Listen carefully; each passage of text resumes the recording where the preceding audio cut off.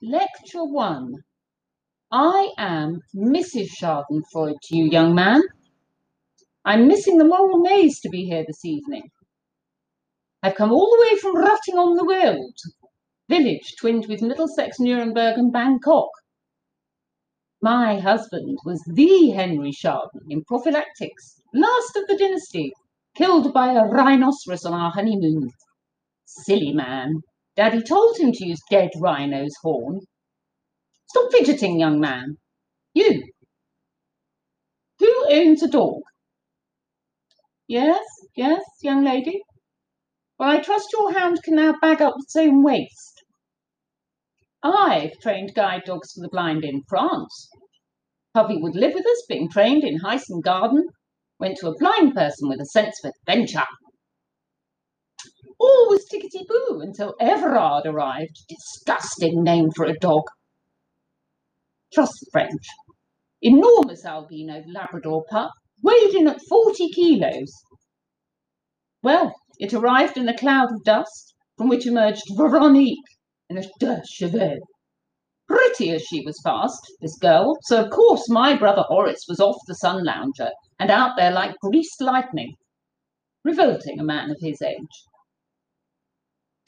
Horace struggled to lift a huge sack of dog biscuits from the boot and fell over the dog.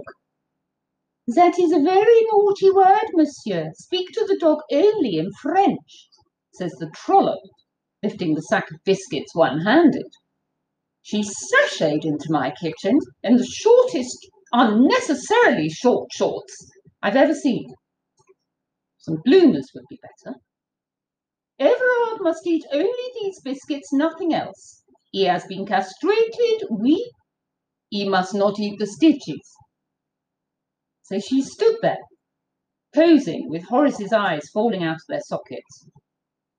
Never to pull on his lead, the dog must sit on the floor of the car. Assis! I thought she sneezed, but Everard and Horace promptly sat down and stared at her adoringly through brown eyes. Ugh.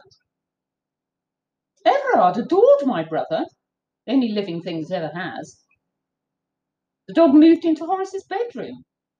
That night, the puppy wrecked his neck comb and twanged his castration stitches with his teeth, breaking off to howl. Horace was bitter at breakfast, said it was like being in the kennel with Seasick Steve, whoever he may be. But he's not into breps. I looked him up. Must be riff-raff. 2 days later, Horace began singing a very childish ditty. On the first day of training, Hermione said to me, Everard has eaten 5 dog toys, 4 loo rolls, 3 French hens, 2 light bulbs, and his thick leather lead and chain. Ha ha! Horace stopped laughing when he saw his chewed Ray-Ban sunglasses. It was almost a diplomatic incident. Everard tried to eject the French neighbour's rabbit from its hutch. Luckily, James Bond lived up to his name and clung to the ceiling by his teeth. Shaken, not stirred. Lucky rabbit. I thought of Agincourt while Horace poured oil on troubled neighbours. Actually, the Frenchies were bricks and said it would probably tenderise the meat nicely. Mummy used to quickly move our money from whichever country Horace was going to next as peace envoy. My brother was no match for Everard. Carpe diem. Everard went straight for what he wanted. Spitting image of Boris Johnson, right down to the white fur and clumsy charm. Liked his totty too. My arm popped out of the socket when Everard saw a Pekingese trollop while he was dragging me for a walk round Valbonne. I just shoved it back in, Mummy's words ringing in my ears. Stiff upper lip, Hermione, when I was 9 and being dragged round the Grand National course behind Thunder. Who art gobbled up dung, greedy dog, then licked Horace's head from the back seat while he was driving. Did wonders for Horace's hair. But he gained a new criminal record as my brother shot straight over an ornamental roundabout and dented a police car. Sadly, he missed the absolute monstrosity of a public sculpture in the middle. While banged up, Everard caught the pox, seduced by a bitch, siren of a police dog called Fifi. Everard was only following his pedigree leanings, like Charles VIII. Bonk, catch pox, go bonkers. Monsieur Coupé, the vet, big nose. I like men with big noses. Good breeding stock. Well, Monsieur Coupé prescribed ointment for Everard's infected tackle. Horace fainted when Coupé jabbed the stuff on the dog's rod. Uwald just looked amazed.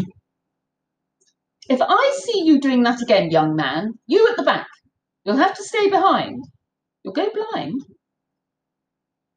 I'm an expert with the ointment. Oh, I meant to say, I foolishly left Everard's ointment with Horace to apply for just one afternoon while I chaired a meeting of expats against incomers. Got home with Joyce the treasurer, silly woman. We found Horace slumped in his chair. There was a trail of ointment up the Harrods' drawing room wallpaper. I'd had that flown in specially. Everard was lying on his back on the rug, grinning in a revolting manner. Joyce foolishly tittered and said, "Oh gosh, Everard does live up to his name, doesn't he?" I had to slide the Labrador away across the parquet to the scullery like an upturned five-legged table. Dirty dog! I only train bitches now. Good night.